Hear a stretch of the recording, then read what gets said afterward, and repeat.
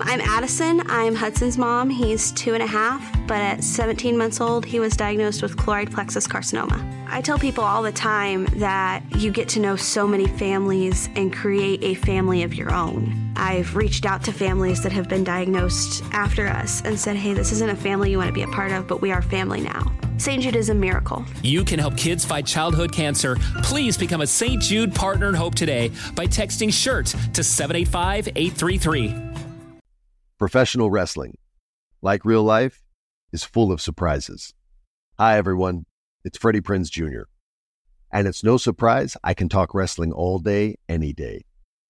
Kind of like how State Farm agents can talk insurance and help you choose the right coverage. When it comes to important insurance decisions, let State Farm support you with the coverage you need, backed with 24/7 support. Like a good neighbor, State Farm is there. Thank you for traveling with Amex Platinum. To your right, you'll see oceanside relaxation at a fine hotel and resort property. When booked through Amex Travel, you can enjoy complimentary breakfast for 2 and 4 p.m. late checkout. That's the powerful backing of American Express. Terms apply. Learn more at americanexpress.com/withAmex.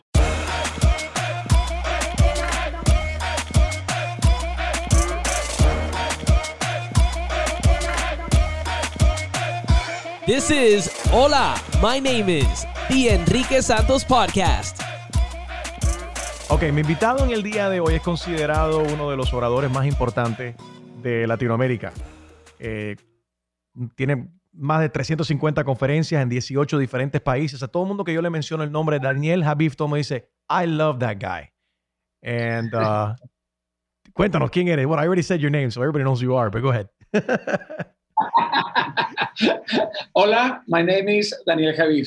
Daniel, ¿cómo estás? ¿Tú cómo estás pasando este lockdown? En momentos así como este, la voz tuya sobresale, el mensaje tuyo llega directo a la vena, al corazón.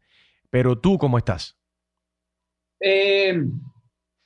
Con altibajos, la verdad, con ciertos altibajos, sobre todo mutando, creo que esa sería la palabra como indicada, como en plena mutación, como que, y en esa mutación hay días donde hay momentos bastante creepy, como medio dolorosos, medio extraños, como que uno busca encontrarle sentido a esta mutación, sobre todo cuando los planes son cambiados de forma tan brusca, ¿no? Llevas mucho tiempo trabajando.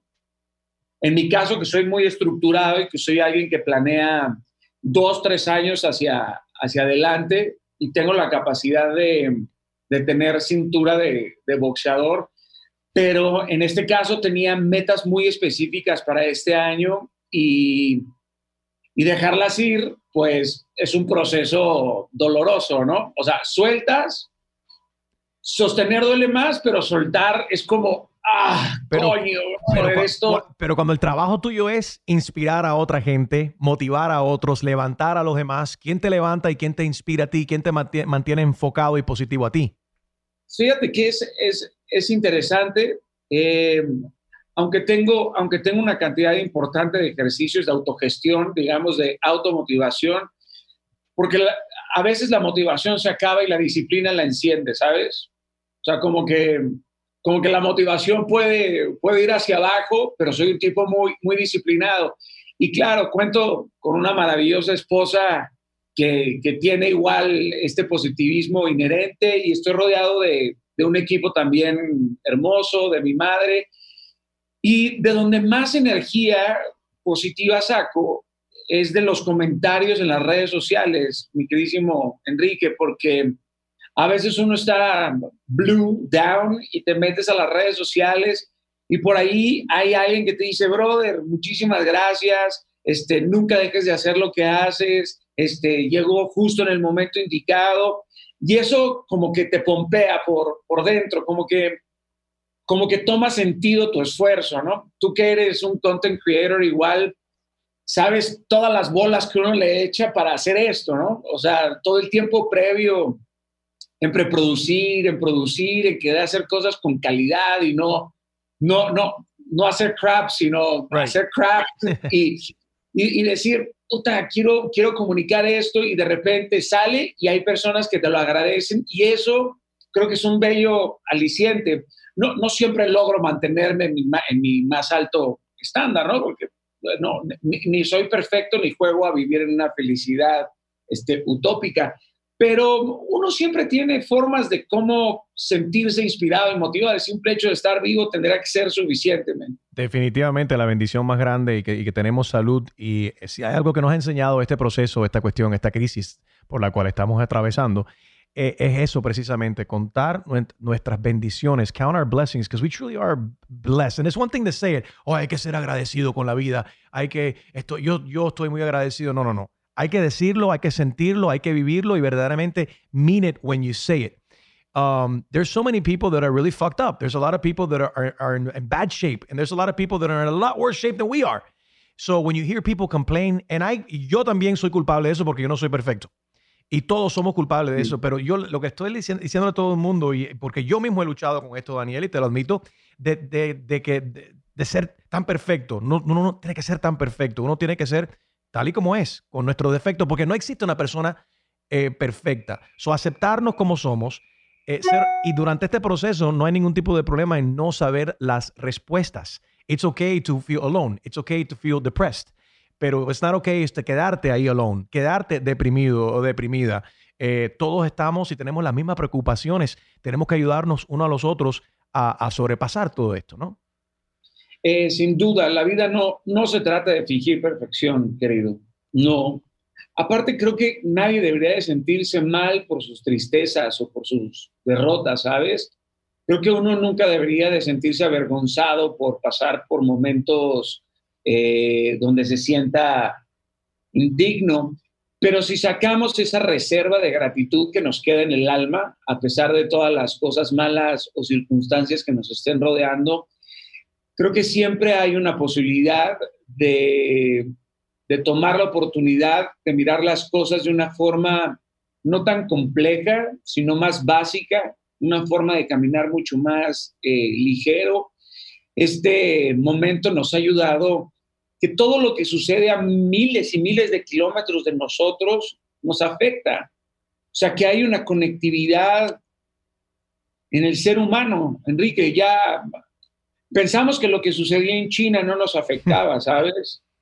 Y es muy absurdo, eso es una mentira. Lo que sucede en Chile, en la Patagonia, en Seattle, en Victoria, Canadá, en Madagascar, tiene un impacto profundo en nuestra vida. Y creo que está en nuestras manos estupidizarnos con hábitos erróneos, ¿sabes? Encarcelarnos en bajas pasiones o en cortos placeres de la vida. Creo que estos momentos son momentos para elevar nuestro nivel de vida hacia una experiencia superior, hacia un lugar en donde podamos depreciar, qué sé yo, la mediocridad y poco a poco cultivar un deseo diario por la excelencia. Y creo que esto es un momento que si lo utilizamos a nuestro favor, sin tener este positivismo absurdo de negar la realidad, porque la estamos viviendo por un momento muy cruel. Ese es el problema, ese mismo es el problema que estoy teniendo yo con muchos políticos en muchos países, ¿no? Que están ignorando la realidad, la ciencia de los doctores y para incentivar o motivar un falso sentido de esperanza. Hay que ser realista frente a lo que... No es que uno tiene que ser negativo y solamente pensar en lo negativo. No, estamos hablando de cómo podemos salir de esa negatividad. Pero es absurdo pensar de que uno viva en un mundo de fantasía o fake. Hay que aceptar la realidad.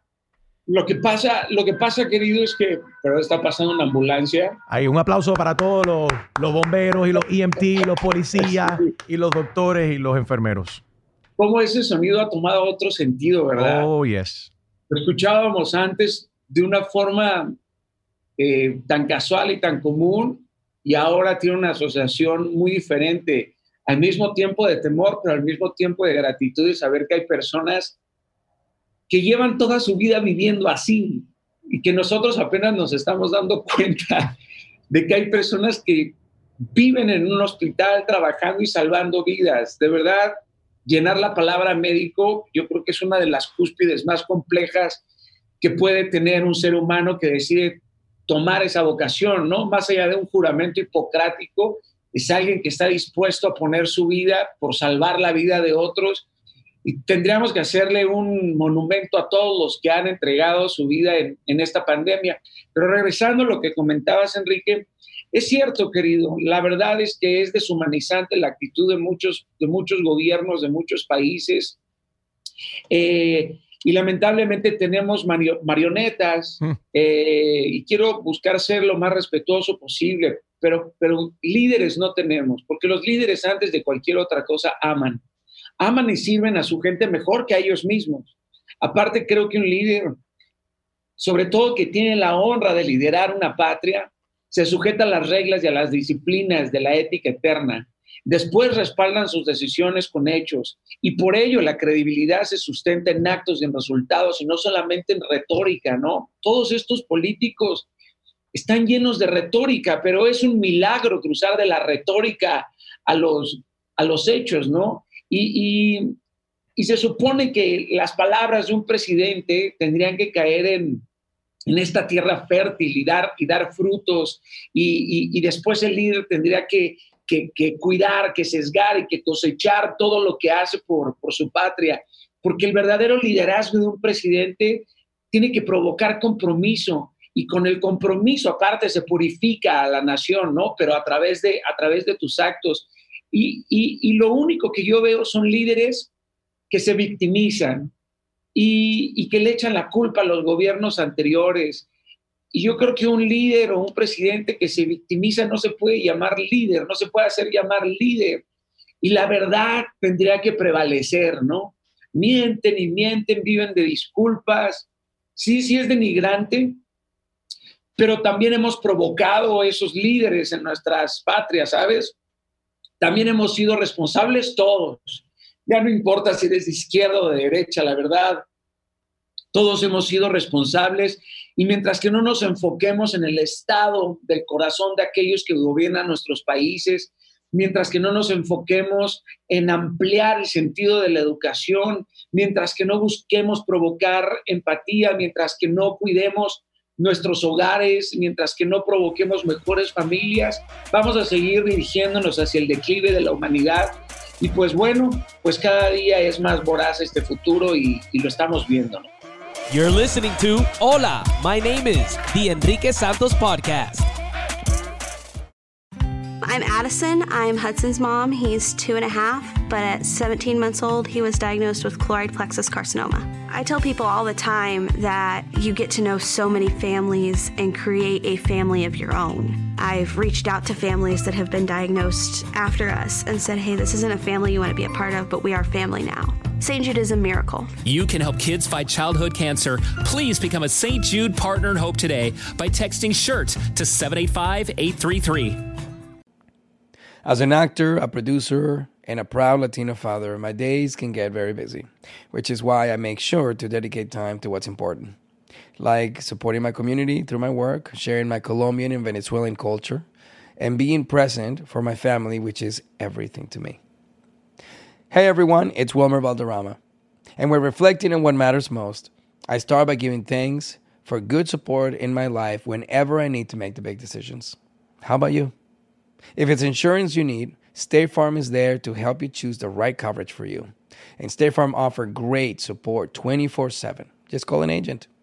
State Farm is also a big supporter of my Cultura podcast network by helping to share our Latinx voices.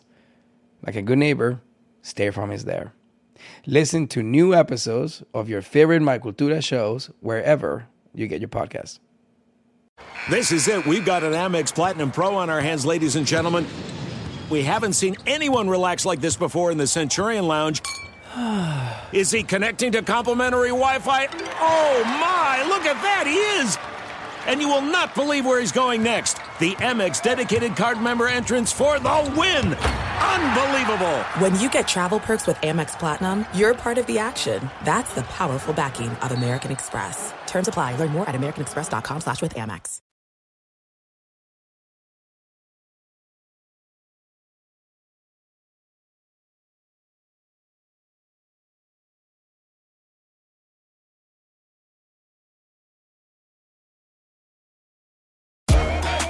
This is Hola, my name is the Enrique Santos Podcast. Hablando de dirección, estoy curioso. ¿Recuerdas quién fue la primera persona que guiaste, que ayudaste con tu palabra cuando te diste cuenta? Tengo un don para esto. Yo tengo un talento para levantar gente. Sabes, es curioso, Enrique, porque desde muy chico, a pesar de haber sido un niño muy, muy, muy callado, paradójicamente, ahora lo que más amo es hablar, pero era un niño brutalmente callado y tímido, pero siempre tenía ganas de ayudar y de servir. Siempre motivaba a mi madre, que era la que más duro la pasaba, ¿no? Me tocó cruzar uno de los momentos más desérticos de mi madre. Yo tengo otros 3 hermanos, pero fui educado por una sola mujer y ella me inspiraba siempre, a pesar de estar viviendo profundos dolores, siempre tener una sonrisa. Ella me decía que si sonreía despedía la tristeza. ¿Por qué tanto dolor la de tu madre? Bueno, mi madre, muchísimas, fuera de las traiciones, la verdad es que nosotros como hijos fuimos muy cabrones, bro. ¿En qué sentido? Pues, éramos un verdadero desastre. Dame ejemplos.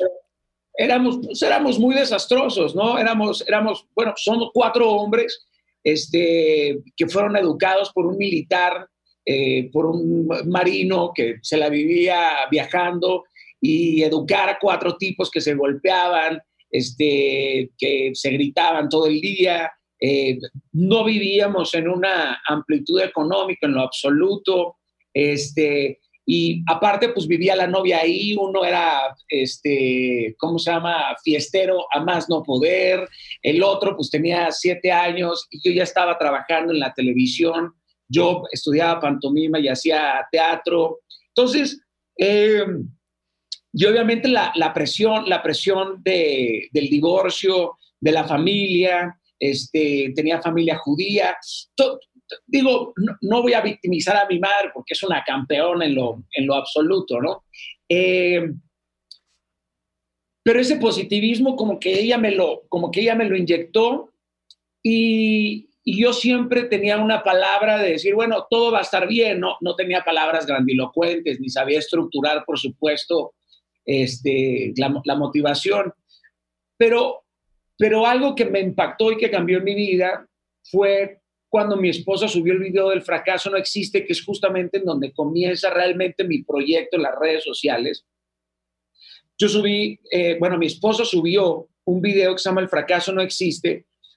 Ella me agarró precisamente aquí en el lugar en donde me encuentro, en el último piso de mi oficina. Me agarró en un momento en donde yo estaba pensando, por supuesto, en pensamientos completamente suicidas. Hablando, suicidarte. Sí, yo lo intenté a los 14 años y luego lo volví a pensar a los 30, 31. Yo me enfermé de Lyme disease. Yo estuve durante 5 años enfermo de Lyme disease. Y fueron años muy duros, brother. Muy, muy duros porque tener esa bacteria es algo que no se lo deseo absolutamente a nadie, ¿no? ¿Qué sentías? Tengo entendido que te da mucho decaimiento, dolores en el cuerpo. Pues es como una depresión crónica. Y depresión también, ok. Una fatiga crónica. Yo lo tenía en las piernas, después se me fue al corazón y lo terminé teniendo en el cerebro. Me atacó por completo la médula ósea y para alguien que es tan importante su cerebro como para mí, yo empezaba a tartamudear, empezaba a olvidar, llegué a tener lagunas mentales de 7 horas, que salía de mi casa y tenía que salir a buscarme porque no recordaba cómo regresar a mi casa. Había semanas que no me podía levantar de mi cama porque tenía completamente engarrotado el cuerpo. Creo que esto no se lo había dicho a nadie, brother. Entonces pasé por momentos en donde yo era lo más difícil de tener Lyme disease era despertar. O sea, era como, verga, brother, voy a tener que volver a despertar y volver a sentir todo lo que tengo que sentir durante 24 horas. Entonces, era una constante tan desgastante y como no podía salir a trabajar, había perdido yo mi trabajo, había perdido mi compañía. Yo tenía 2 compañías de publicidad importantes en México y las había perdido por completo porque ya no las podía operar, ya simplemente no, y por supuesto, pues empezaron a derrumbarse poco a poco por más bolas que yo le pusiera a eso, ¿no? Y aparte uno se va dejando, ¿no? El dolor te va minando, te va minando, te va minando, te va minando, y te empiezas a acostumbrar y empiezas a tolerar. Entonces he cruzado por dolores muy profundos, pero decidí no quedarme lamiéndome las heridas ahí. Y un día aquí en la oficina, cuando recuerdo que me quedaban únicamente 2 clientes, dije, mierda, bro, ¿qué voy a hacer, cabrón? O sea, no sé si me voy a curar. Los tratamientos para poderme curar son carísimos, carísimos, porque aparte es una enfermedad cara. ¿Cómo me voy a curar de este pedo? Aunque siempre me mantuve positivo, ¿sabes? Cuando yo llegué al doctor me dijo, brother, ¿cómo estás de pie, men? Se supone que tendrías que estar en una silla de ruedas. Llevas 5 años sin saber que yo tenía Lyme disease, porque descubrir que tienes Lyme es muy difícil. Right. Para identificar que tienes la enfermedad. Porque te lo confunden con todo. Le dicen es la bacteria que le dicen la gran imitadora, porque parece que tienes fibromialgia o que tienes esclerosis múltiple o que tienes una depresión compleja y esta bacteria te descompone. Tú duraste 5 años con la enfermedad hasta que te lograron diagnosticarte con Lyme disease. Sí. Sufriendo ahí todos los días, todas las noches con ese dolor. Todo, bro, y cada día era peor, ¿no? Cada día era peor, pero yo siempre me mantuve, yo digo que si eres Lyme y le das a Daniel Javi, fracasaste como bacteria, brother, porque esa era una batalla entre decir, o mato a este tipo o este tipo me mata, porque qué terrible vivir en la cabeza de un tipo que siempre está positivo, que siempre está buscando salir adelante, ¿no? ¿Y cómo lograste entonces silenciar esa voz que te decía que tenías que terminar esto? Fue muy interesante porque a mí me invitaron a dar un mensaje para jóvenes en una congregación cristiana en Torreón.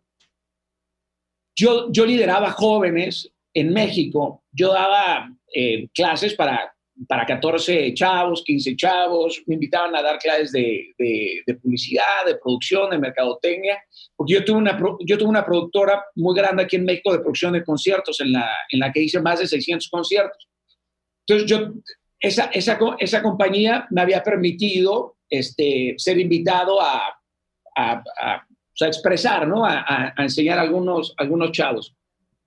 Y estando en Torreón, regresando de dar ese mensaje, mi esposa está escuchando a una amiga suya que estaba expresando que tenía Lyme. Y yo escuché todos los síntomas. Yo estaba al lado en otra cama. Y le dije a mi esposa, yo tengo eso. Y mi esposa dijo, mierda, Daniel, no quería que escucharas esto porque sabía que me ibas a decir que tenías esto. Digo, no, gorda, esa mierda la tengo yo, te lo aseguro, porque nunca había escuchado una descripción tan clara de lo que tengo yo. Listo. Regresé a México, fui, me hicieron los exámenes, a los 2 meses salí positivo. Yo estaba a punto de irme de viaje y cuando me dicen que tengo Lyme disease, a los días fallece mi padre y paca. Y ese día que fallece mi padre, por supuesto, yo ya había hecho otros videos, pero no habían funcionado.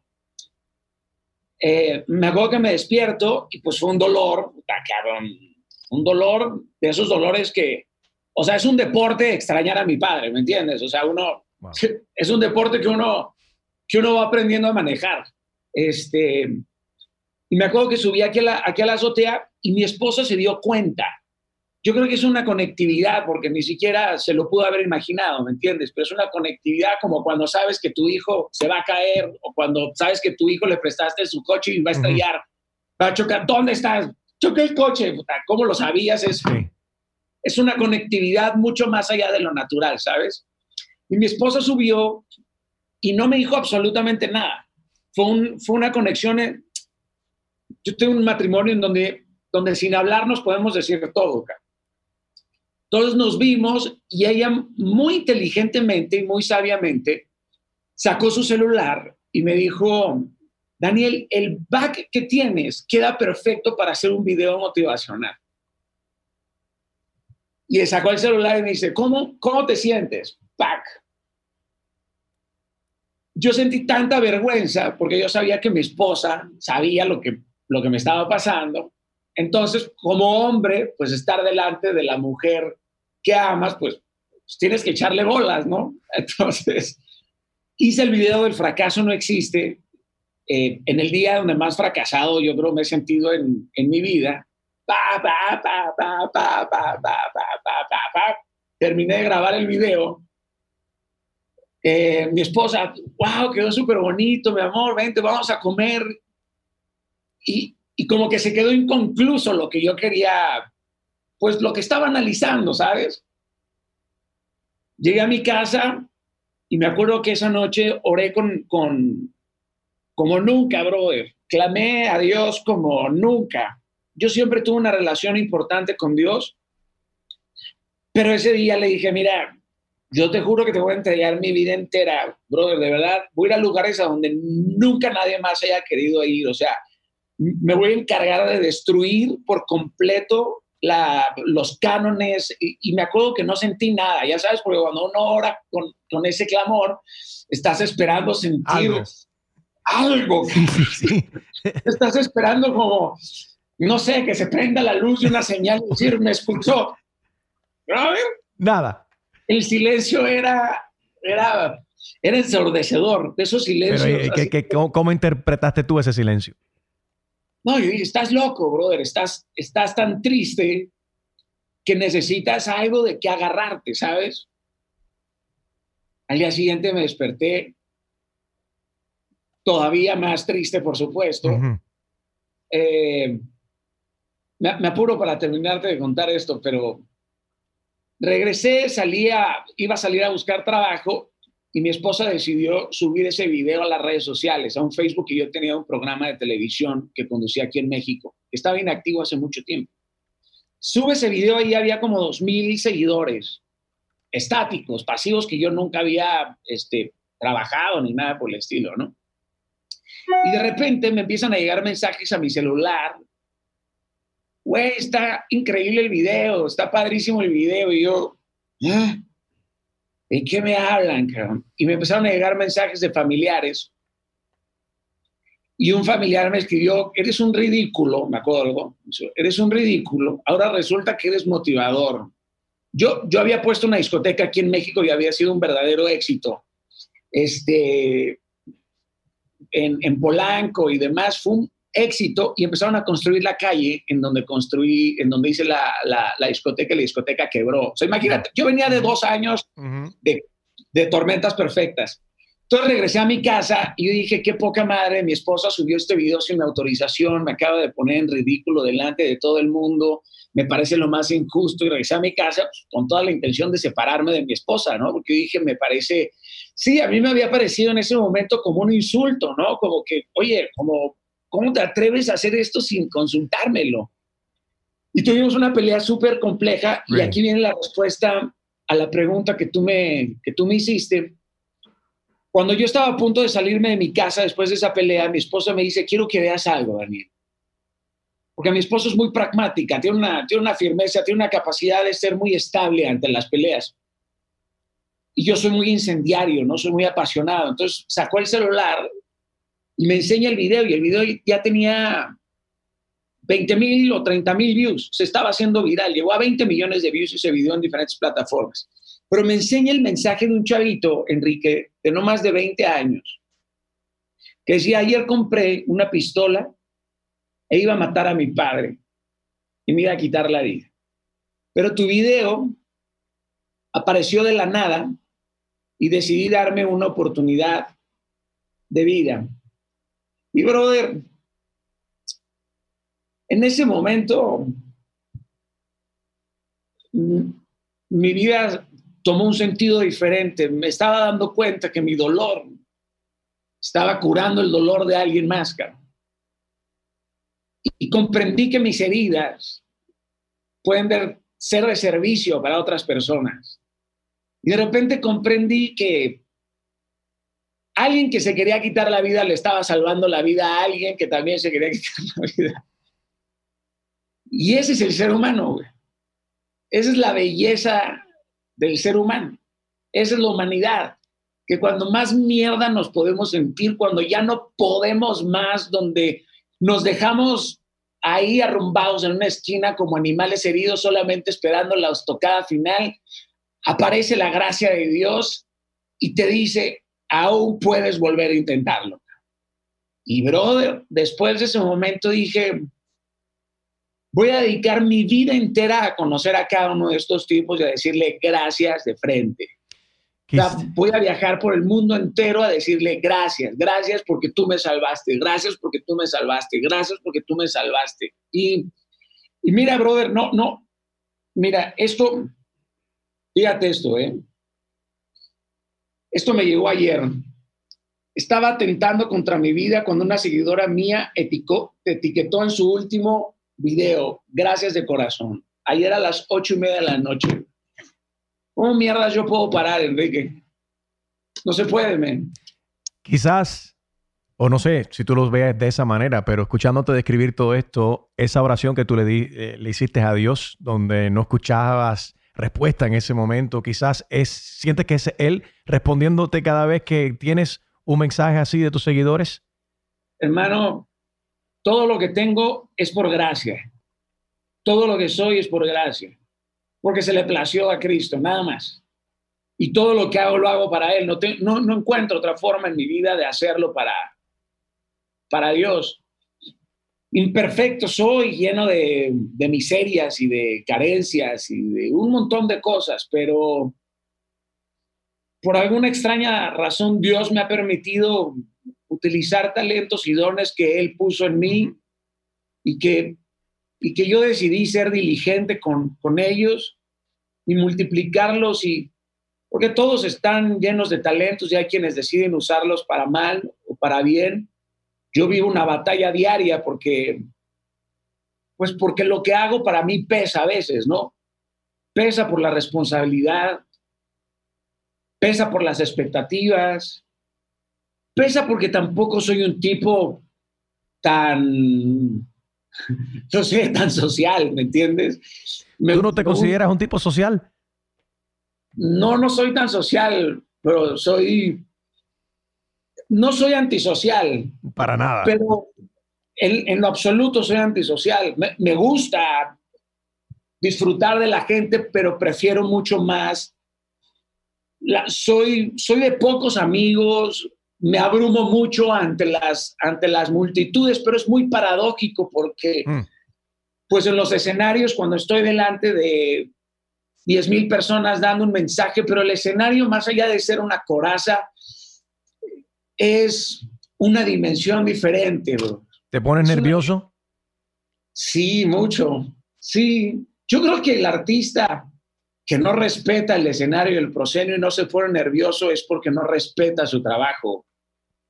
Yo creo que quien dice, va, brother, yo lo tengo tan masticado. No. Primera, para mí, es muy diferente a un cantante, ¿sabes? Porque sabes que todos los que van ahí van en específico a algo. Sabes que todos los que compraron un boleto van a divertirse y a cantar tus canciones. Cuando alguien compra un boleto para una conferencia mía, brother, no sabes a qué van. ¿Por qué van, tú crees? No.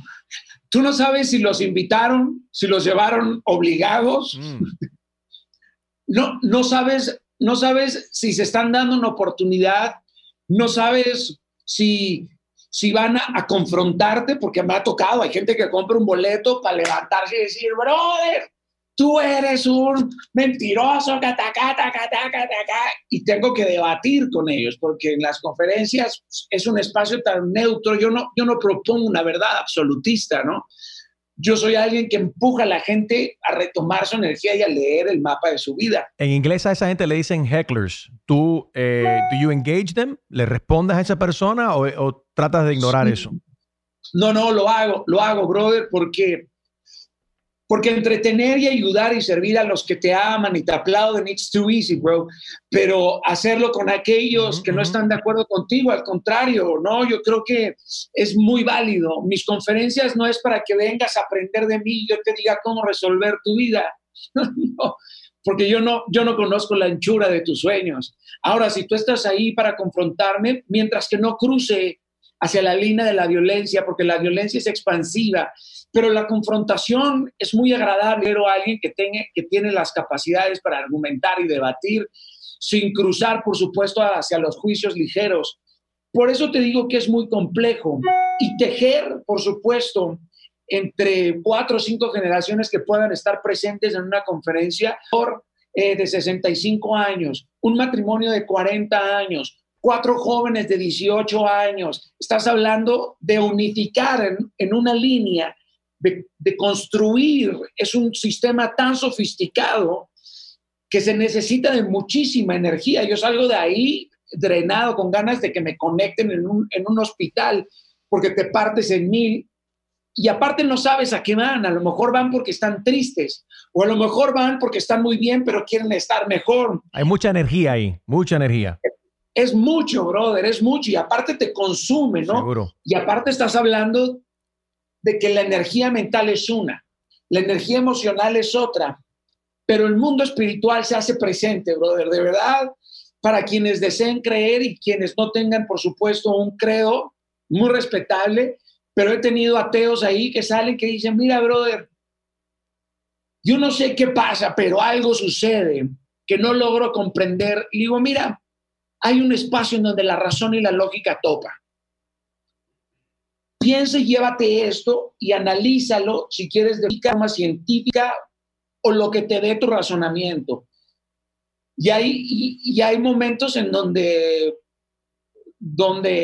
puta cabrón, hasta los 30, 40 minutos pasados de la conferencia se siente ya un equilibrio.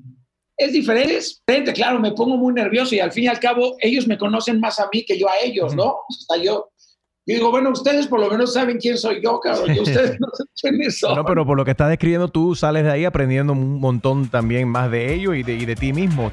You're listening to Hola, my name is The Enrique Santos Podcast.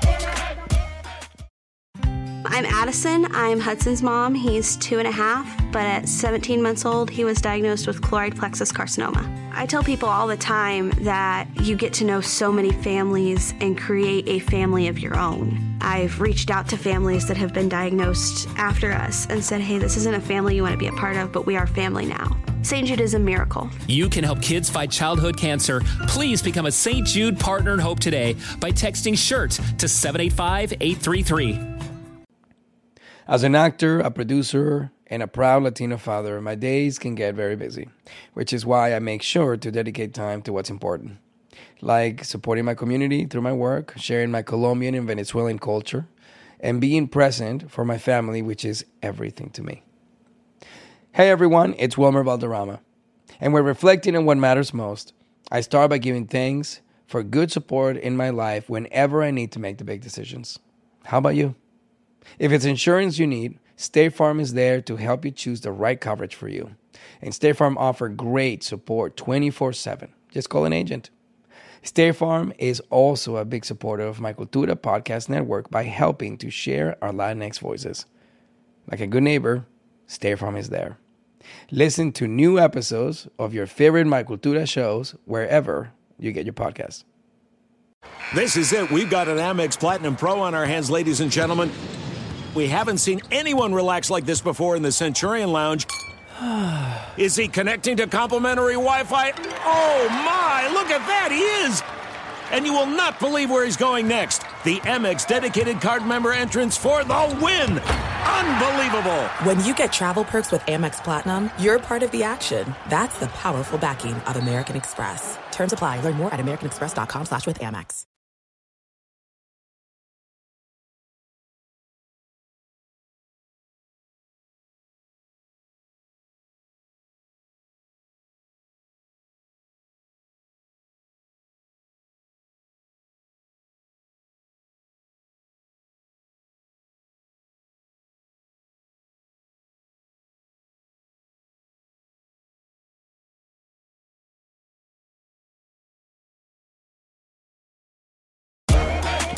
Welcome back to Hola, my name is The Enrique Santos Podcast. Estoy curioso porque mencionaste que un familiar tuyo en un momento dado, cuando se hizo viral tu primer video, donde estabas motivando, te llamó ridículo. Estoy curioso. ¿Qué quería Daniel, ese tipo ridículo, cuando era niño? Daniel, ¿qué quería ser cuando era grande? Mira, quería ser astronauta, pero muy en serio. Sabía que quería dedicarme al arte porque el arte fue lo que en cierto sentido me salvó la vida. Yo me enamoré de la pantomima desde muy joven. Mi madre puso un video de Marcel Marceau en mi casa y fui tan obstinado que obligué a mi madre a conseguirme un maestro de pantomima y empecé a hacer pantomima desde muy chiquito. Y después empecé a hacer teatro. A los 10, 11 años yo ya estaba haciendo teatro y hacía teatro musical y hacía novelas. Y ¿sabes qué? Todo fue una coincidencia. Yo creo que ya era un jaque mate que Dios tenía planeado en mi vida, ¿sabes? Como buen caballero me fue poniendo como las zanahorias para yo irme acercando. Después tuve una banda de rock en México. Después conduje programas de televisión. Después estuve atrás produciendo televisión, produciendo espectáculos. ¿Sabes qué? Nunca he podido definirme, Enrique. Siento que definirte es limitarte. Siento que para limitar ya están los animales, ¿no? O sea, el perro no puede volar, pero el ser humano puede encontrar la forma de hacerlo. Yo siempre he tenido también ese issue con las etiquetas. La gente, no, que si esta persona es de este partido, o si esta persona, si es straight, o si es gay, o bisexual, o sea, el título, todo. El ser humano, yo entiendo que le hace falta títulos a veces para entender y poder lidiar y comprender a la gente. Pero yo creo que las etiquetas nos limitan. Nos limitan y aparte construyen arquetipos y estereotipos. Y esos estereotipos son terribles, brother, porque acatan la cultura y nos meten en un letargo cultural. Yo en esta pandemia escucho a muchos latinos decir, es que así somos los latinos. ¿Cómo que así somos los latinos? Como que hay que aceptar las cagadas del pasado porque somos así. Es que así somos huevones, somos mediocres. No, es que... Sos inaceptable, inaceptable. No, es que así son los de Sinaloa, criminales. No, brother, vete a la mierda con todo respeto, porque yo no voy a soportar que tú coloques un estereotipo, un arquetipo, porque los de Sinaloa somos más que eso, brother. La gente de Colombia, no todos son narcotraficantes, no todos son reggaetoneros en Puerto Rico. Hay que trabajar para cambiar eso, para romper esa barrera, para eliminar, borrar esos estereotipos, cambiarlos. Hay que superar. Y aparte, terrible, porque hay quienes utilizan estos arquetipos para justificar su mediocridad, para justificar su insensatez. No, brother, bueno, así somos los mexicanos, pues llegamos tarde. No, brother, así no somos. Esas cosas a mí tienen la capacidad de ponerme no furioso ni iracundo, pero sí me prenden porque no me gustan las etiquetas. Y yo creo que hay personas que han sido condenadas por estas etiquetas, Enrique. Un niño de 8 años al que le dices, claro, tú vas a ser doctor. Y el niño quería ser poeta. Mierda, brother, le pones una carga encima. Y luego hay muchos que se condenan a este infortunio, ¿sabes? Por el comentario estúpido de un padre, de una madre, de un amigo, de una esposa, de un maestro. Y de repente un niño de 8 años pues siente que hay una fuerza que no puede controlar y se condenó a esta expectativa, porque las etiquetas son expectativas. Y vivir cumpliendo las expectativas de otros, lo único que te asegura es perder el propósito de tu vida. Right. A mí cuando me dicen, ¿qué eres, brother? Brother, pues, lo soy todo y quiero hacerlo todo y creo que heredé pues el oficio de Dios, que es un artista. A mí me gusta escribir, me gusta pintar, me gusta cocinar. Todo. Entonces ven acá, Daniel, si te pregunto, en vez de a qué te dedicas o qué eres, ¿qué te falta lograr como humano? Brother, soy tiránico con eso, men. Soy alguien que tiene sueños muy grandes, mismos que me generan mucha ansiedad del simple hecho de pensarlo, ¿sabes? Del simple hecho de soñar con lo que quiero. ¿Te Quiero causa cambiar. estrés? Sí, mucho, mucho. La verdad es que sí, me genera mucho estrés porque soy muy soñador y al mismo tiempo sé vivir en la realidad, pero hago de la realidad estos planos más profundos. Pero mis sueños son grandes. Deseo que la educación sea accesible para todos, pero quiero amplificar el significado de la educación. Ya no creo en la educación como un resultado al significado etimológico como lo conocemos hoy. Siento que la educación sigue educando jefes y empleados y yo quiero ampliar eso hacia un sentido más holístico e integral, ¿sabes? Estoy pensando en la educación de los próximos 300 años. Quisiera integrar un sentido emocional y espiritual a la educación y que sea accesible para todos. Y creo que como el futuro cada día es más virtual, quiero hacer eso, ¿sabes? Perdona que te interrumpa, pero quiero que sepas lo que acaba de suceder aquí es algo mágico, porque has atraído algo con la energía sin darte cuenta. Yo le pido a todos mis invitados que dejen una pregunta para mi siguiente invitado sin saber quién va a hacer esa pregunta. Mi última invitada fue la reggaetonera Ivy Queen y ella te deja esta pregunta. ¿Cree usted que los servicios de salud y la educación deben ser, además de la prioridad, deben ser gratuitos? Claro, bueno, sí, en ello estoy precisamente, en eso. Llevo 2 años y medio trabajando aquí en México. He llevado propuestas a la Cámara de Senadores ya en 3 ocasiones. Estoy trabajando con diferentes organizaciones y también con diferentes gobiernos en toda Latinoamérica para construir una educación, no sé si gratuita. No creo en las cosas gratuitas. Creo en las cosas accesibles. Creo más bien dicho en incentivar, educar, apoyar, a redescubrir de forma individual cómo los niños pueden encontrar mejor sus talentos y no tendrían por qué esperarse hasta los 18 años para hacer un examen vocacional.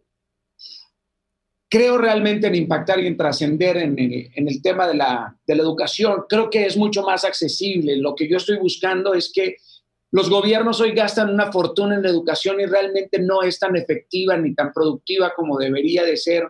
Y aparte seguimos educando como se educaba hace 50 años y ese mundo ya no existe, brother. Lo que tú aprendiste hace una semana es obsoleto en un mes. Ya no sirve. El mundo está cambiando constantemente y tenemos que enseñar a los niños, a los jóvenes a soportar los fracasos, ¿me entiendes? A lidiar con los conflictos. Tenemos que enseñarles a expresarse, comunicación asertiva, autoestima. Eso es lo que quiero. Y aparte estoy trabajando otro proyecto, por supuesto, de salud importantísimo, que es la salud mental y la salud espiritual, ¿sabes? Más allá del sistema o del significado etimológico de la salud, porque la salud es carencia de enfermedad y yo no creo que eso es salud. Creo que la sanidad del alma forma parte de la salud mental forma parte de la salud corporal y médicos y científicos tendríamos que estar unificados para construir una mejor salud y una salud accesible para todos. Hoy mira lo que está sucediendo, ¿no? Estas plataformas nos han permitido comunicarnos de forma increíble y creo que podríamos utilizarlas de una manera más positiva como hoy por hoy muchos están utilizándolas. Totalmente de acuerdo. ¿Qué pregunta le deja Daniel Habib a mi siguiente invitado sin saber quién va a ser esa persona?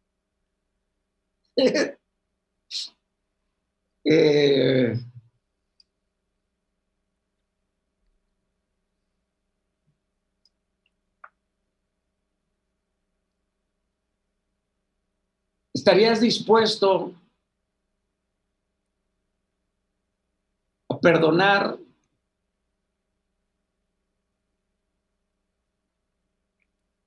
el asesinato de un familiar. Wow. Eso. Daniel, gracias por tu tiempo. Cuídate, stay healthy. Sigue inspirando y cambiando vidas, mi hermano. You too, my bro. Thank you, Muchísimas gracias. Que Dios te bendiga a ti y a todo tu equipo, brother. Nos vemos pronto y ya nos daremos ese abrazo. Daniel Habib. I'm Addison. I'm Hudson's mom. He's 2.5, but at 17 months old, he was diagnosed with choroid plexus carcinoma. I tell people all the time that you get to know so many families and create a family of your own. I've reached out to families that have been diagnosed after us and said, hey, this isn't a family you want to be a part of, but we are family now. St. Jude is a miracle. You can help kids fight childhood cancer. Please become a St. Jude Partner in Hope today by texting SHIRT to 785-833.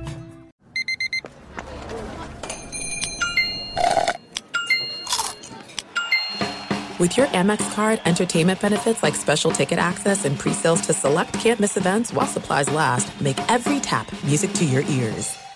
There are a lot of things that matter to me. Family, community, culture, and peace of mind. Hi, it's Wilmer Valderrama, and when balancing life, I have to say nothing brings more comfort than having support. And when it comes to ensuring those things that matter to you the most, State Farm offers the support with an agent available in person or on the phone to discuss your coverage options. Support when you need it, however you choose. That's State Farm's way. Like a good neighbor, State Farm is there.